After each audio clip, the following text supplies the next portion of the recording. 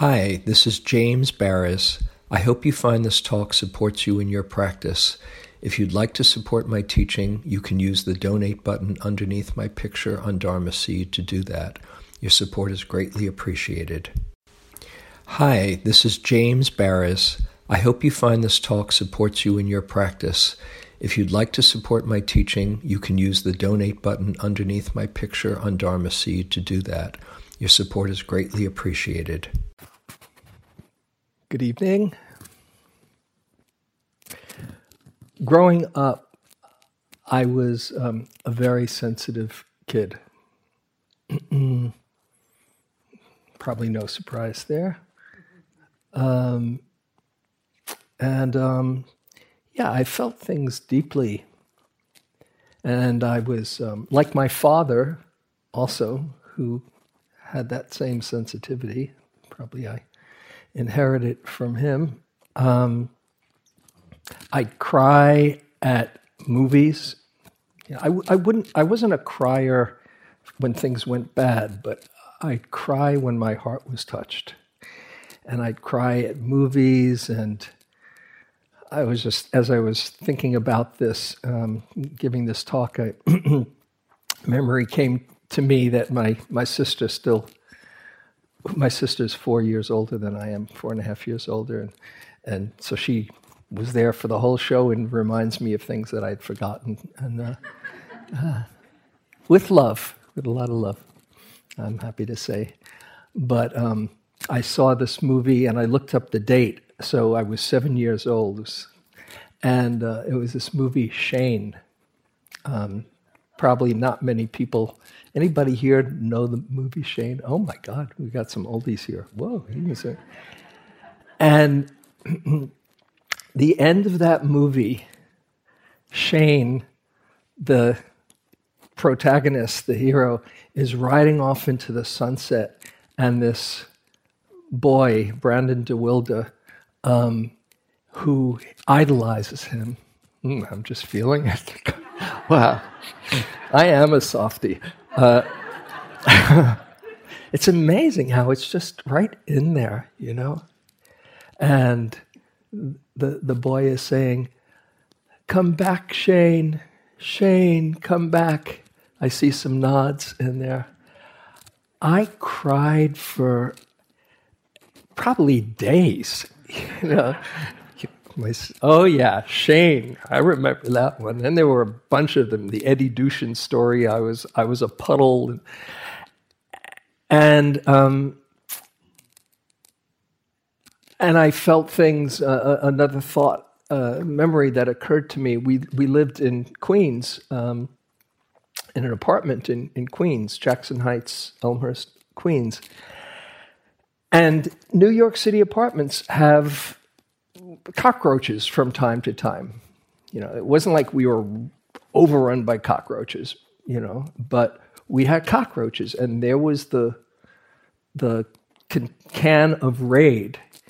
And when my mother would pull out, you know, "Oh, there's a cockroach," my sister or somebody would say, and my mother would pull out the Raid and shh. And I would do what they called Jamie's bug dance.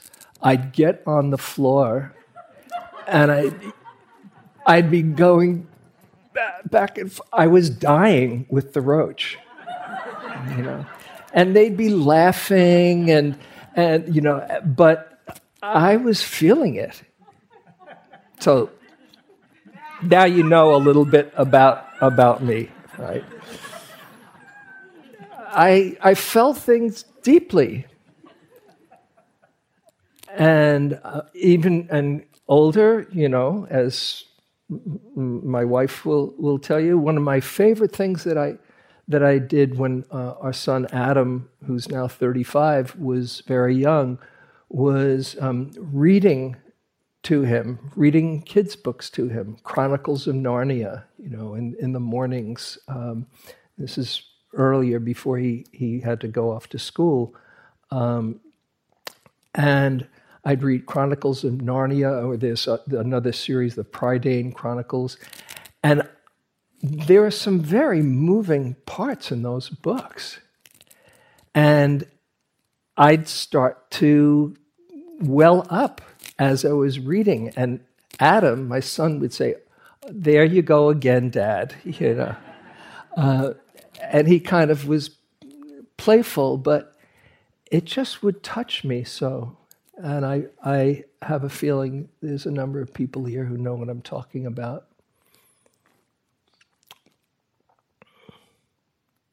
And then growing up in the 60s, the 60s were a unique era, and I feel blessed to be grown up in the 60s, but it was an intense time because there was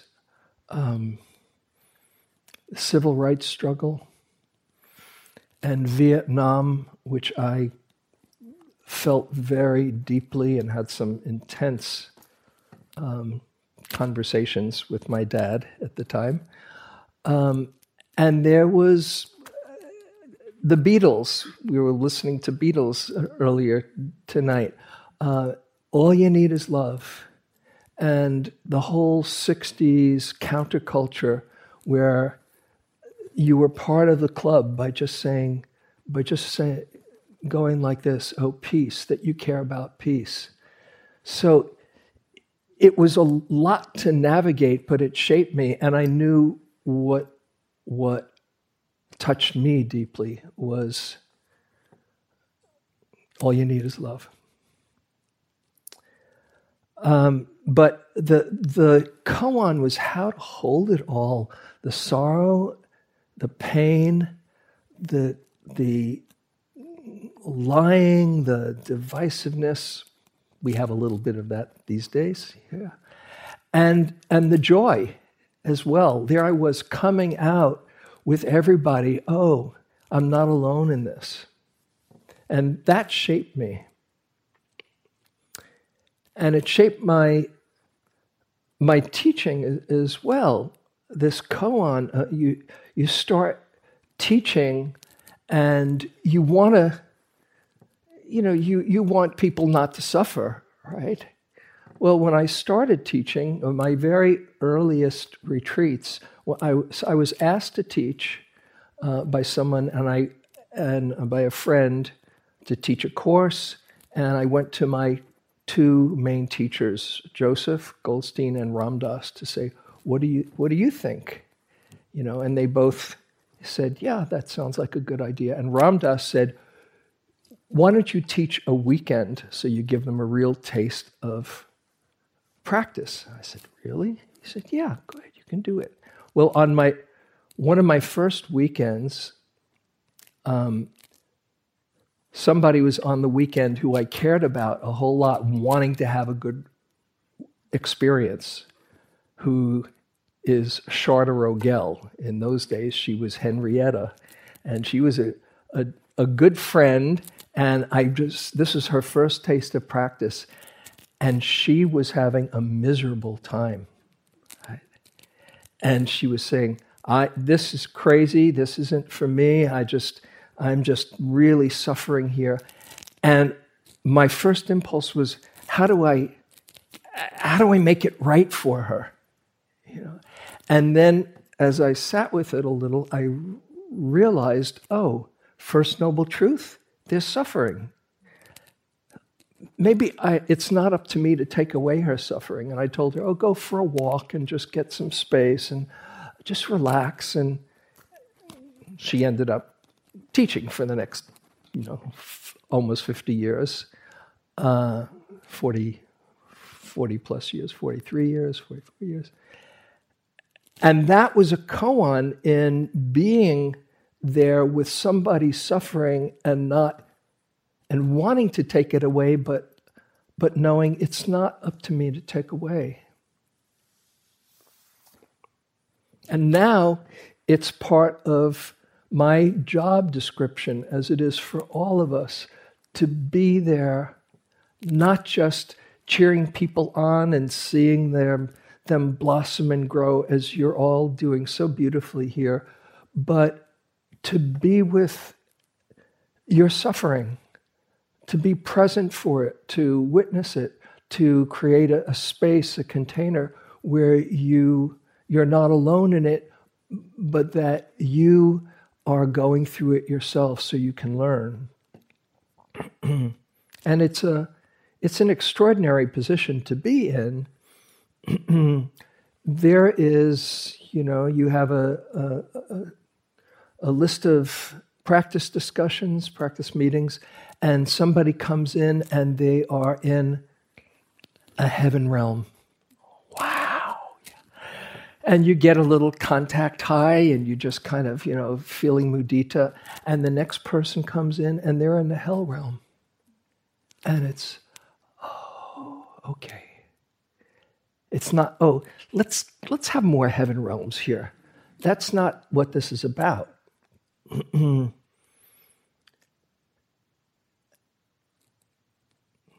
And I do lots of weddings. I love doing weddings, especially when I know the people. And I do funerals too, and memorial services. And I'm there for when people are going through the most, unspeakable trauma and abuse. And I try to be there. And of course, these days, there's the climate issue, which is how do you hold all of this? I as you know, I've been teaching Awakening Joy, and a number of years ago, when I first really took in the immensity of the situation, and I've gone through, I think I might have mentioned here, a few times where I've had to digest the enormity of the situation and my heart breaking. And a friend who's he's the co-founder of One Earth Sangha that I'm very much a part of. We were in the council house. He was visiting. He was the World Wildlife Fund climate program manager at the time. Somebody who was doing amazing work with climate, who I respected so much, and a practitioner. And I said, Lou, my heart is breaking here, and I don't know what I can do to make a difference. I've just been sharing the Dharma and teaching Awakening Joy. And he looked at me and he said, James, joy might be the most important thing we need to remember.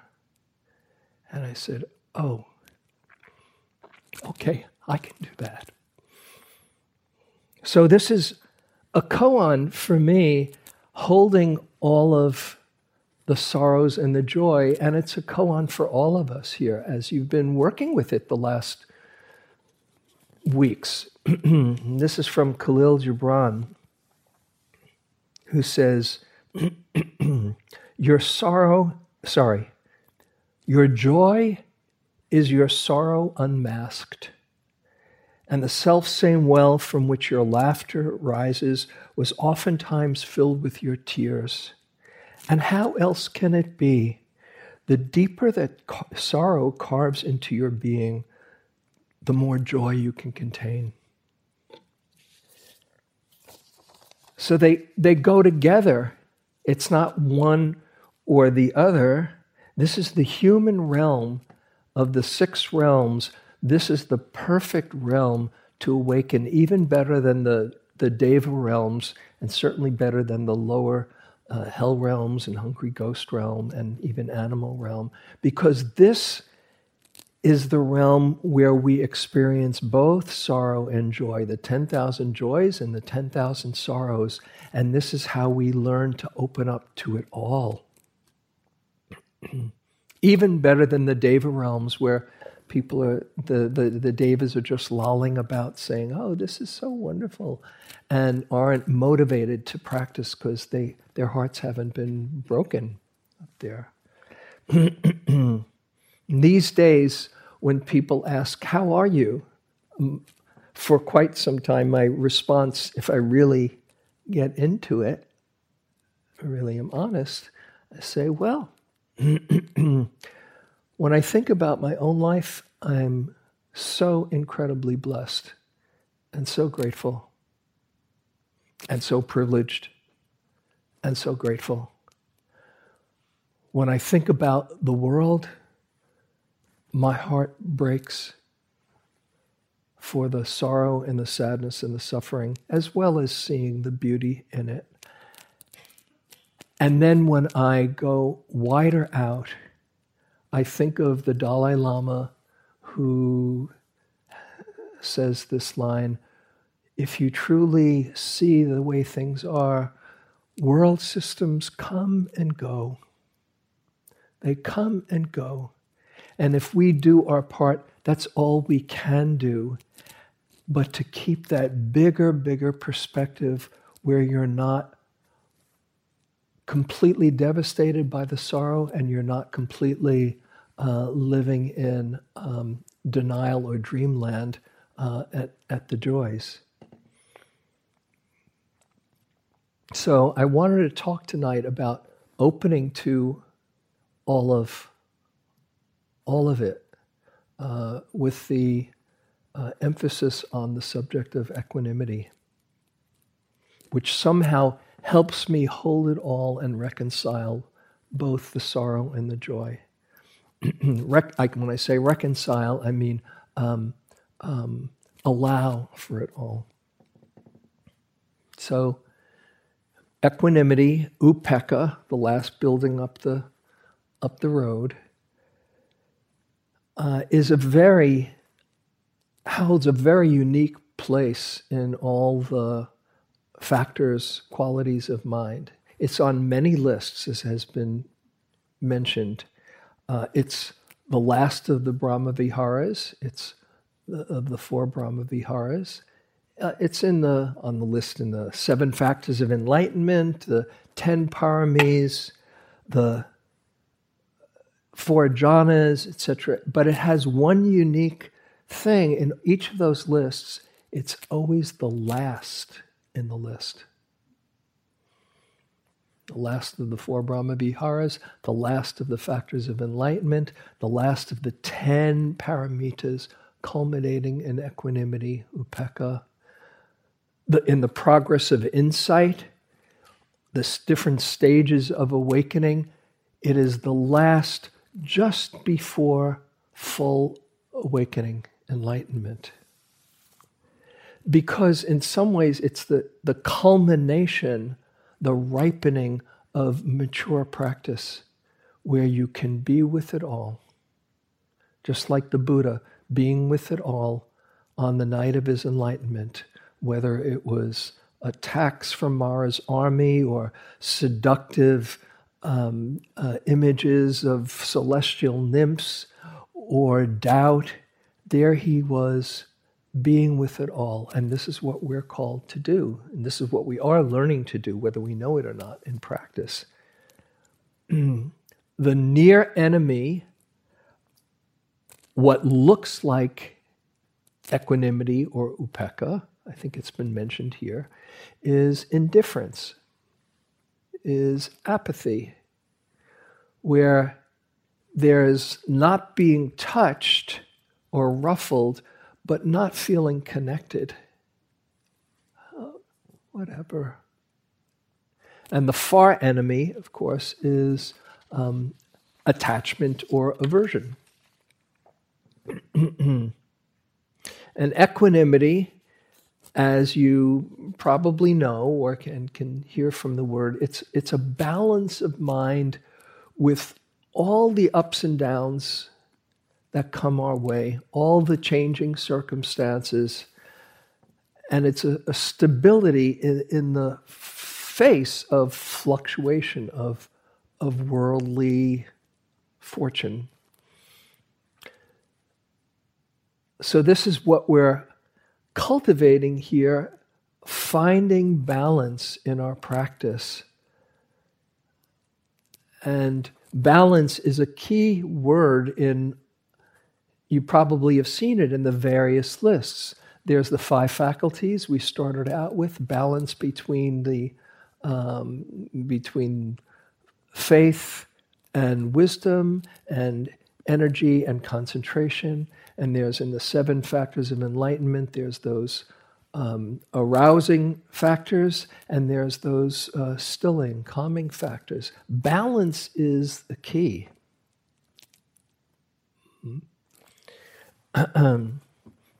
And here's one way, I think, in terms of the stilling factors and the factors of enlightenment, the calm, concentration, and equanimity.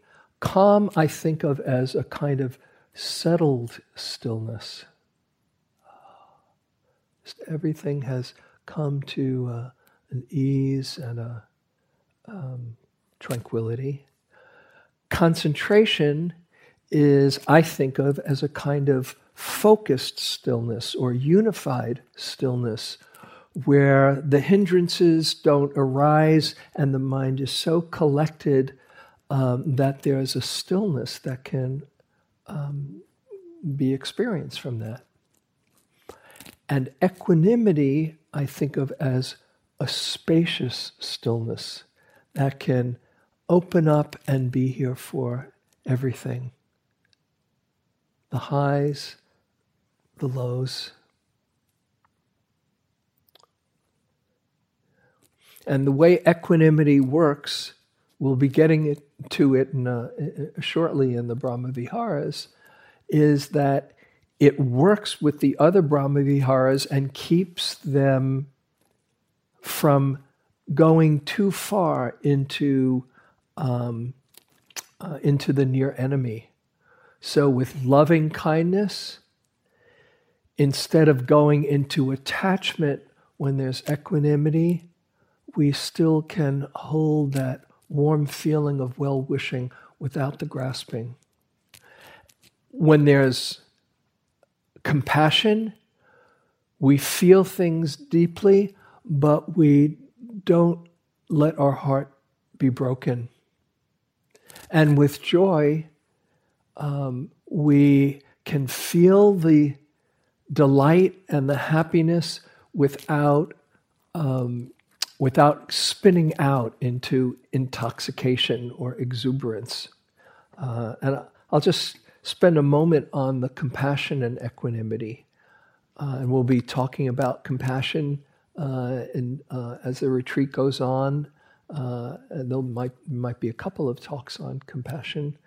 But it's so important now with so much suffering in the world that it's good to see, to understand how equanimity holds compassion. There's the figure of Kuan Yin in the back of the room. What a beautiful statue that is. And there she is, ready to leap out to respond to the cries of the world. And yet she's in her relaxed posture, not being overwhelmed, but right here, centered and holding all of that suffering from a balanced place. So there it is, right in that figure, how compassion and equanimity work together.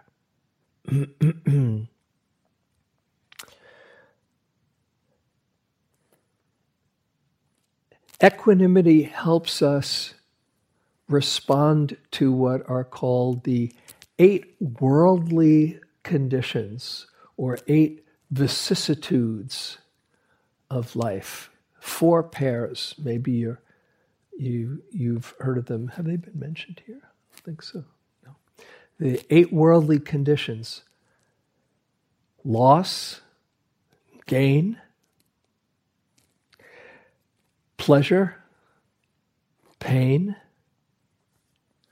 fame, shame or disrepute, and praise and blame.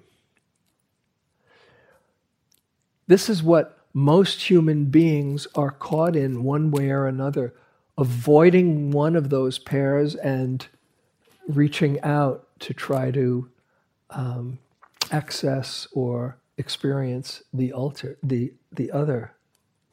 So I'd like to just talk a little bit about this, and as I do, just making it relevant for your own practice, we can explore a bit. loss and gain. Have you noticed when something good happens, what the mind does? Maybe not your mind these days after 2.5 weeks of sitting. Maybe so. But there is this tendency to grasp onto that pleasant Vedana and want to get more of it. It's just human. It's the second noble truth. It's what keeps us on the wheel. The interesting thing is there's no end to it until you see the predicament that you're in. It would have been so much of a different setup if it was just, oh, got what I want, that's all I need. But the way it's set up is when a desire is fulfilled, it just increases the hankering for more. When John D. Rockefeller was the richest person on the planet, he was asked, Mr. Rockefeller, how much money will be enough? And his response was, just a little more.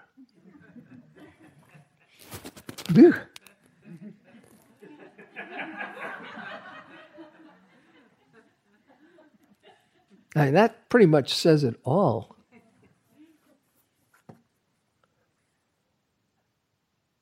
And when there's loss, which is part of life, how to work with it, how to experience it, how to hold it wisely.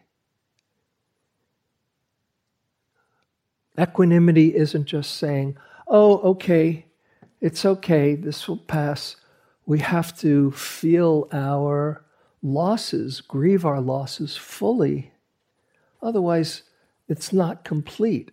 And we have rituals to help us with that and others to help us with that, but not to get stuck in that loss. And I came across, I can find it here, really beautiful, wise teaching from a man named Francis Weller. He's a psychologist whose work is about loss and bereavement and grief. And he says,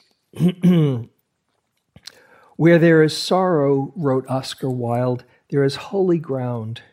The sacred ground of grief enables us to walk in this world with its attendant harsh realities of loss and death. We can discover how sorrow shakes us and breaks us open to the depths of soul that we could not imagine. Grief offers a wild alchemy that transmutes suffering into fertile ground. We are made real and tangible by the experience of sorrow, adding substance and weight to our world. We're stripped of excess and revealed as human in our times of grief. In a very real way, grief ripens us, pulls us up from the depths of our souls, what is most authentic in our beings. In truth, without some familiarity with sorrow, we do not mature as men and women. It is the broken heart, the heart that knows sorrow, that is also capable of genuine love. Beginning in 1997, I began to offer grief rituals as a way for communities to attend the large and small losses that touch each of our lives. What has become clear is how difficult it is for us to attend to our grief in the absence of community. Carried privately, sorrow lingers in the soul, slowly pulling us below the surface of life and into the terrain of death. Grief has always been communal, always been shared, and consequently has traditionally been regarded as a sacred process.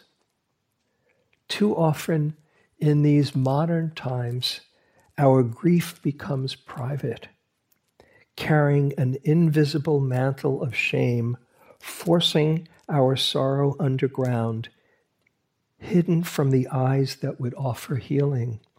We must restore the conversation we need to have concerning the place of grief in our lives. Each of us must undertake an apprenticeship with loss.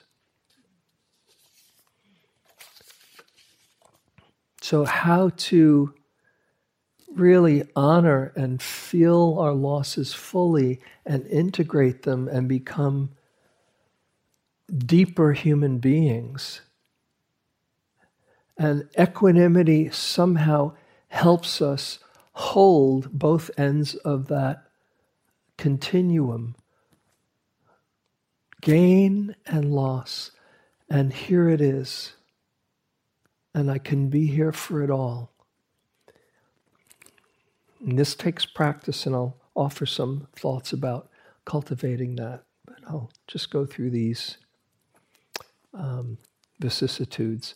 So pleasure and pain. Have you noticed when you've got a really great meditation going? Wow. I worked hard for this, and it's finally happening. Praise the Lord, or the Dharma.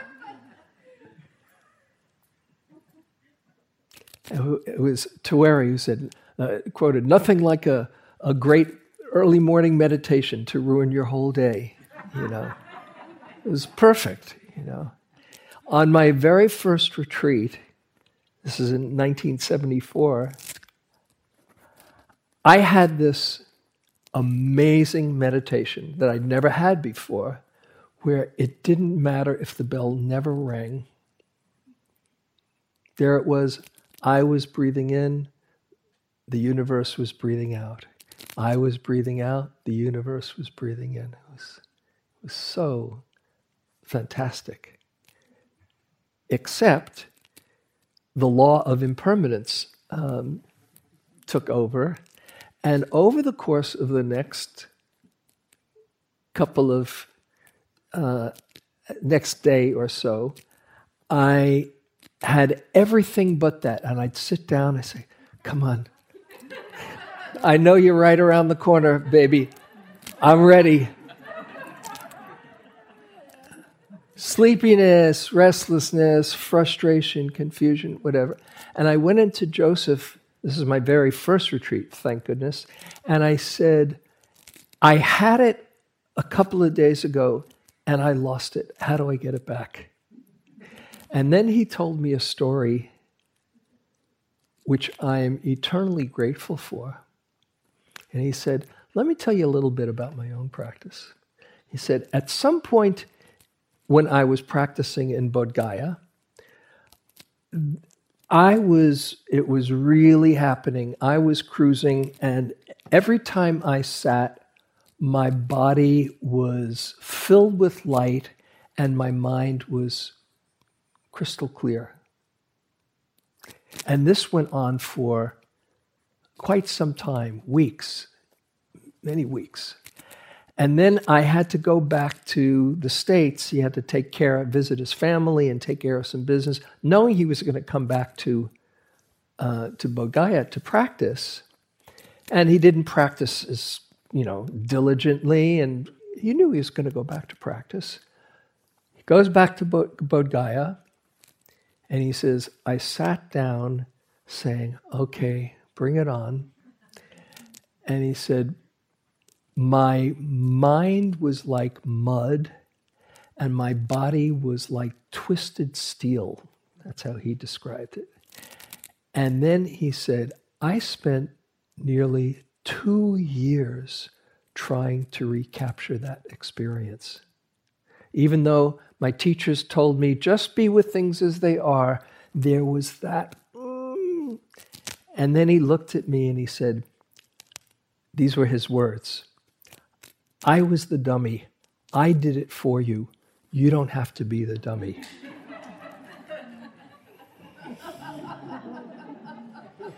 Thank you, Joseph.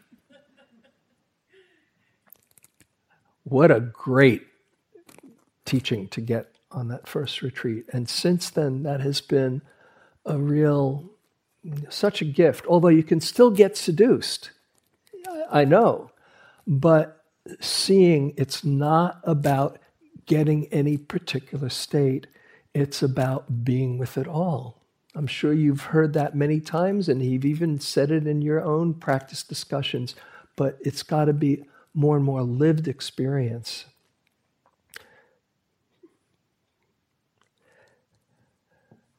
Pleasure and pain. And pain. How do we open up to pain? How do we open up to the dukkha that is part of life as a practice? How can we find a balance with it all when it's the first noble truth?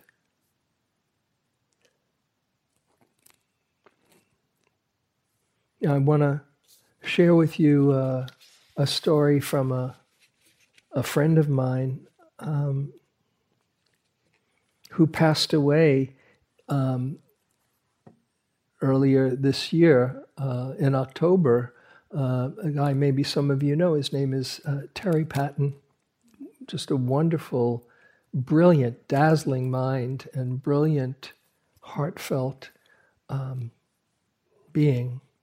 And he was diagnosed on his 70th birthday, which was April 1st, April Fool's Day, his 70th birthday this year. He was diagnosed with an incurable cancer. And he spent the last months of his life giving, he's a wonderful teacher, and he gave teachings on his own mortality and on the mortality of the planet, if that's where we're heading. He's very committed to climate and all. And he gave a series of 4 teachings that were recorded to all of his students. And I saw a friend of ours made an excerpt of this last teaching, a 9-minute excerpt, a week before he died. It was a Q&A, and it was from his hospital bed. He didn't die in the hospital, but he was in the hospital bed, and he didn't know he had a week to live. He was so crystal clear, like luminously clear.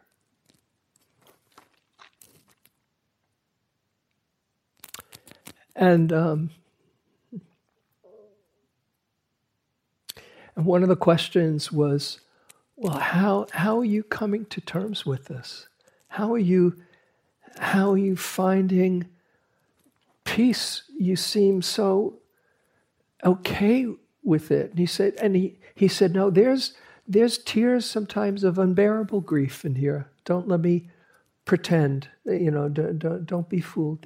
There's grief, but for the most part, I've gone through that, and now.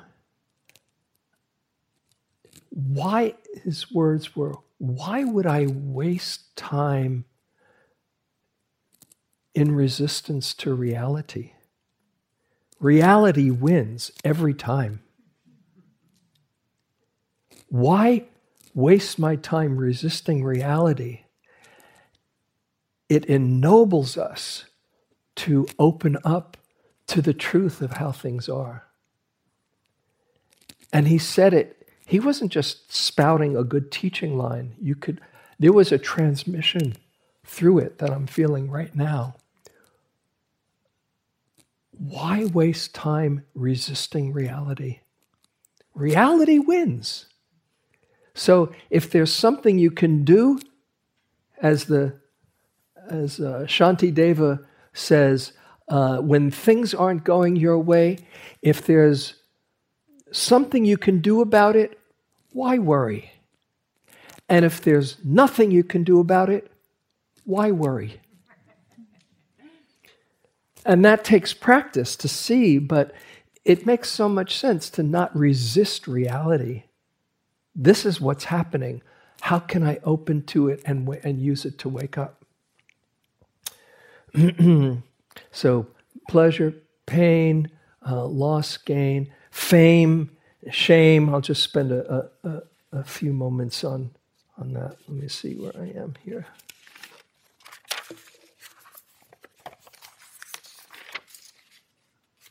Yeah, fame and shame. Wow. You ever see all these people who want to be rich and famous? Well, Britney Spears, Marilyn Monroe. You can just go on and on and on. It's heavy-duty karma to be rich and famous. It's very few people that can walk that line and do it gracefully. And fame and shame, in just a moment, we see how humbling it is to be embarrassed. But praise and blame, I'll just mention that a little bit more. Praise and blame is something that we all deal with. Somebody says, how wonderful you are, and it feels good, and you might say, oh, I'm so glad. And there might be a part that says, that's nice. Yeah. And that's just being human. But when we get caught in that praise and start to feel inflated, people in this role, the people are touched by the Dharma. So I've learned when somebody says, "Oh, I'm so grateful. I'm receiving it for the Dharma. I'm so glad." I don't want to deflect it and say, "Oh no," but I don't want to. I realize it's just the Dharma moving through. Blame, how painful it is. We get negative feedback and we start beating ourselves up. When we're just being human, the Dalai Lama has a beautiful teaching when there's negativity coming towards you, or there's energy that might activate some fear. He says, your sincere motivation is your greatest protection. So just before I go on, making it relevant for you, just get in touch with your own experience when there's praise and blame. How in your wisest moments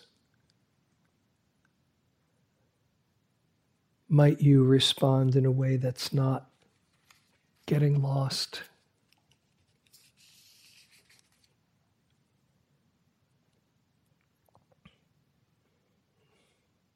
And see if there can be a kind of spaciousness that allows for it all.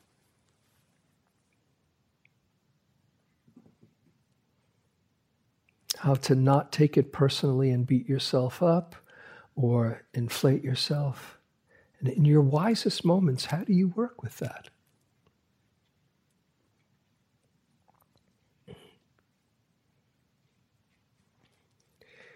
Okay, so now I want to talk about equanimity and some supports for equanimity that we are doing in our practice and that you can consciously invite, just like you can consciously cultivate equanimity.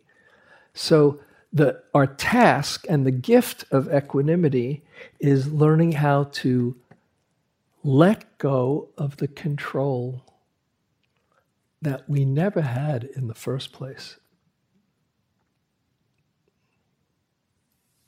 And to accept things just as they are. And out of that openness and spaciousness, we can respond wisely to the truth of what's happening. An appropriate response, as it's sometimes spoken of. So here are some supports for equanimity. First, equanimity takes courage. This is not a namby-pamby kind of an attitude. It takes courage to face the difficult. And it's so natural for fear to arise because we're in new territory. If you've already been in that territory, oh, I know that one, you're not quite as afraid. But if it's like you're stretching yourself, then fear will naturally arise as soon as you get out of your comfort zone. By definition, it's going to be uncomfortable. Right? And so you can see fear other than when there's danger there, but when it's just the mind saying, whoa, I don't know if I'm up for this new mind state or exploration. You want to honor that and know your window of tolerance and not go above what you can handle, but you don't want to shy away from it out of a sense of safety and protection and not grow. You're in the game to grow, aren't you? Well, how can you grow unless you're willing to open up to new vistas and territories? So fear is a kind of membrane between the familiar and the unfamiliar, between the known and the unknown. And Jack Kornfield has a good way of putting it. He says, fear is really saying, about to grow. And if you can see it as an ally, and make friends with fear. Remember I played that beautiful piece by Vienna Tang and Tanya Schaefer, The Human Experience. See the fear, feel the fear. It's just another texture here. You're outside of it now, peering in. You're part of the human experience. So seeing fear as an ally that allows you to open up to the difficult and being really aware of what your limits are, titrating your dukkha and your capacities. So that's one, realizing you are developing courage here. You probably know that already, but you're deepening your capacity and feeling, getting in touch with an inner strength that you wouldn't know you had otherwise. So that's one. Another support or understanding about equanimity is seeing things as they are. This is what we're doing, to see things just as they are. This is what's happening in every moment of mindfulness. You know, vipassana means to see things clearly, to see things as they are. Every moment that you're here and you're not grasping or avoiding or identifying with experience, this is a moment of equanimity, actually. You're cultivating it right in your moments of mindfulness. And you see, it is just lawful karma unfolding. And you're starting to see, oh, I'm not controlling this show. Have you seen that? I hope you've seen that. You're not controlling the show. I can be here for the show, though. What an amazing show. And to realize that anything can happen at any time. That's what we're called on to understand and accept. Anything can happen at any time. That's Joseph's great line. And it has kept me on my toes for a long time. Not on my toes, kept me into openness to the moment. Anything can happen anytime, so why not be here and see things as they really are? Things can change in a moment. If it's pleasant, oh, let's not miss it. If it's difficult, oh, let's see how I can grow from it. So that's one thing, seeing things as they are. Another is understanding anicca, understanding the impermanent nature of reality.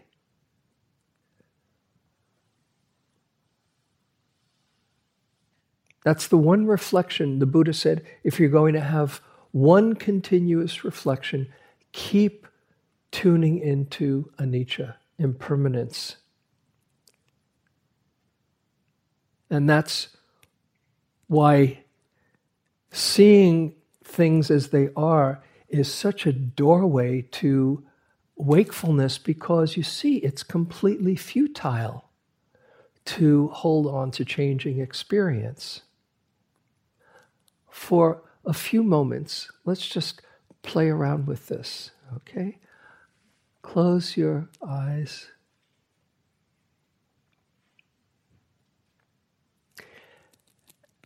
And right now, you've been doing this for the last few weeks. Just see this moment, however it is, pleasant, unpleasant, neutral, doesn't really matter. And just tune into how each moment is changing.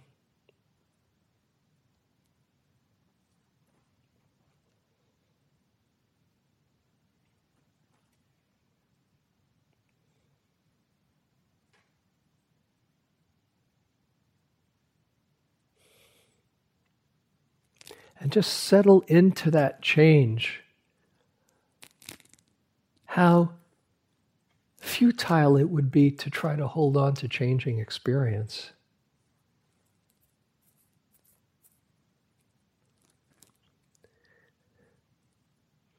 To just relax and open to this moment just as it is. Ah, the relief. Okay, and you can open your eyes now. That might be a good reflection if you're kind of getting bored with practice. Breathing in, breathing out. We just had one a moment ago. Do I really have to pay attention to this one?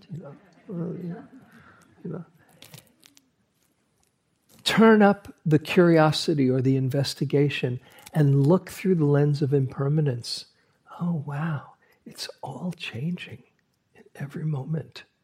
And that opens up to a quality, to the understanding of equanimity.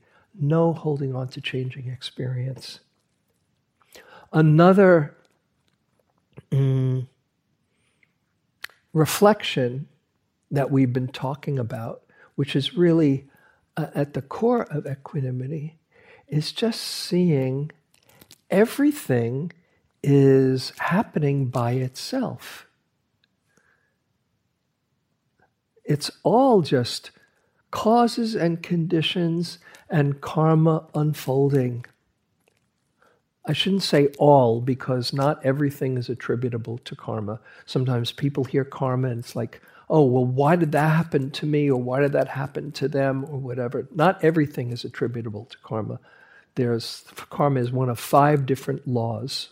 I'll just mention that briefly, including accidents and disasters and biology, and then there are things like cultural and systemic messages, systemic racism and other kinds of inequities that skew the experience. But in our own immediate life, causes and conditions, have you seen how it's all habits and patterns? Your mind, all of these habits that you've cultivated for a long time. When you see it that way, it takes out the blame. Why am I like that? Why do I keep on going like that? Oh, just causes and conditions. And the same way when you see it with others, just causes and conditions, and the heart can open its clenched fist into compassionate understanding. And then we can see that all we need to do is show up with the intention to be present in a kind, compassionate way, and life keeps on revealing itself, because that is setting in motion a particularly profound, liberating cause and condition for awakening. And from that, you can start to relax that control and trust in the unfolding. When we first started this retreat, we took refuge in the Dharma. What does that mean, to take refuge in the Dharma? For me, it means I open to whatever life is giving to me as a gift, a vehicle for my awakening. I take refuge in the Dharma. This is what life is offering to me. And in that, you can trust in the unfolding, not trust that everything's going to work out, like I said in that first talk about on faith, but trust that your awareness, the awareness, will meet the moment. And the more you are able to open to that with a sense of trust and surrender, you realize that life is here to support you if you let it. And I don't think I mentioned here about swimming, learning to swim. I didn't mention that here, did I? I'll just end with this. Remember when you first learned to swim, if you know how to swim? Probably most of you do. And somebody put you in a pool and they said, just relax, and you're going up and down. You're saying, relax, I'm going down here, And then after a while, you kind of get treading water and you see, much less effort. I can just stay here for quite a while. Very cool. And then, I'm sure you've experienced that amazing, magical moment when you stop all effort and you simply lie back and you realize the water was supporting you all along. All you needed to do was stop flailing about. Going from flailing to floating. And that's what we're learning more and more to do as we allow the moment to be just as it is and create a spaciousness that simply is letting ourselves be in harmony with life, not fighting it, trusting, surrendering to the truth of reality. If there's something we can do about it, great. If not, grant me the serenity to accept the things I cannot change, courage to change what I can, and the wisdom to know the difference. And then you can hear the wisdom of the Dharma speaking to you instead of needing to figure it out. It's all here when you quiet down enough.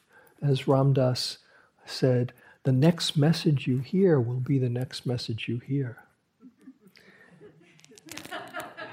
And when we can simply just relax and listen, right in there is the truth for us to discover, is the Buddha right within. There is an equanimity practice, which we'll get to in a more formal way in a few in the next couple of days. But I just offer this to you as something to keep in mind, letting go of the control, responding wisely, remembering it's all causes and conditions, and opening to the flow of reality. So let's sit for a moment.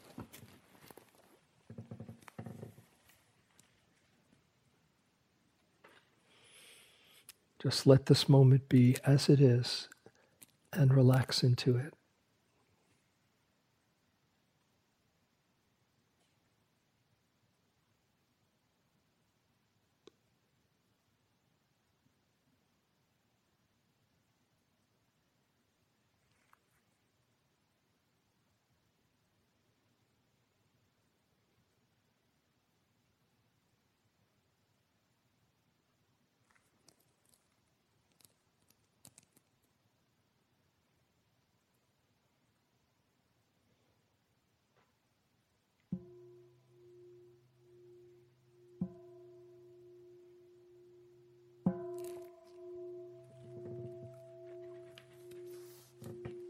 Thank you very much.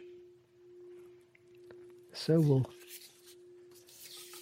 have a walking period and come back for sitting and some chanting, and I'll offer a little, give a little offering to tuck you in when you're ready for bed. Okay, enjoy your walking.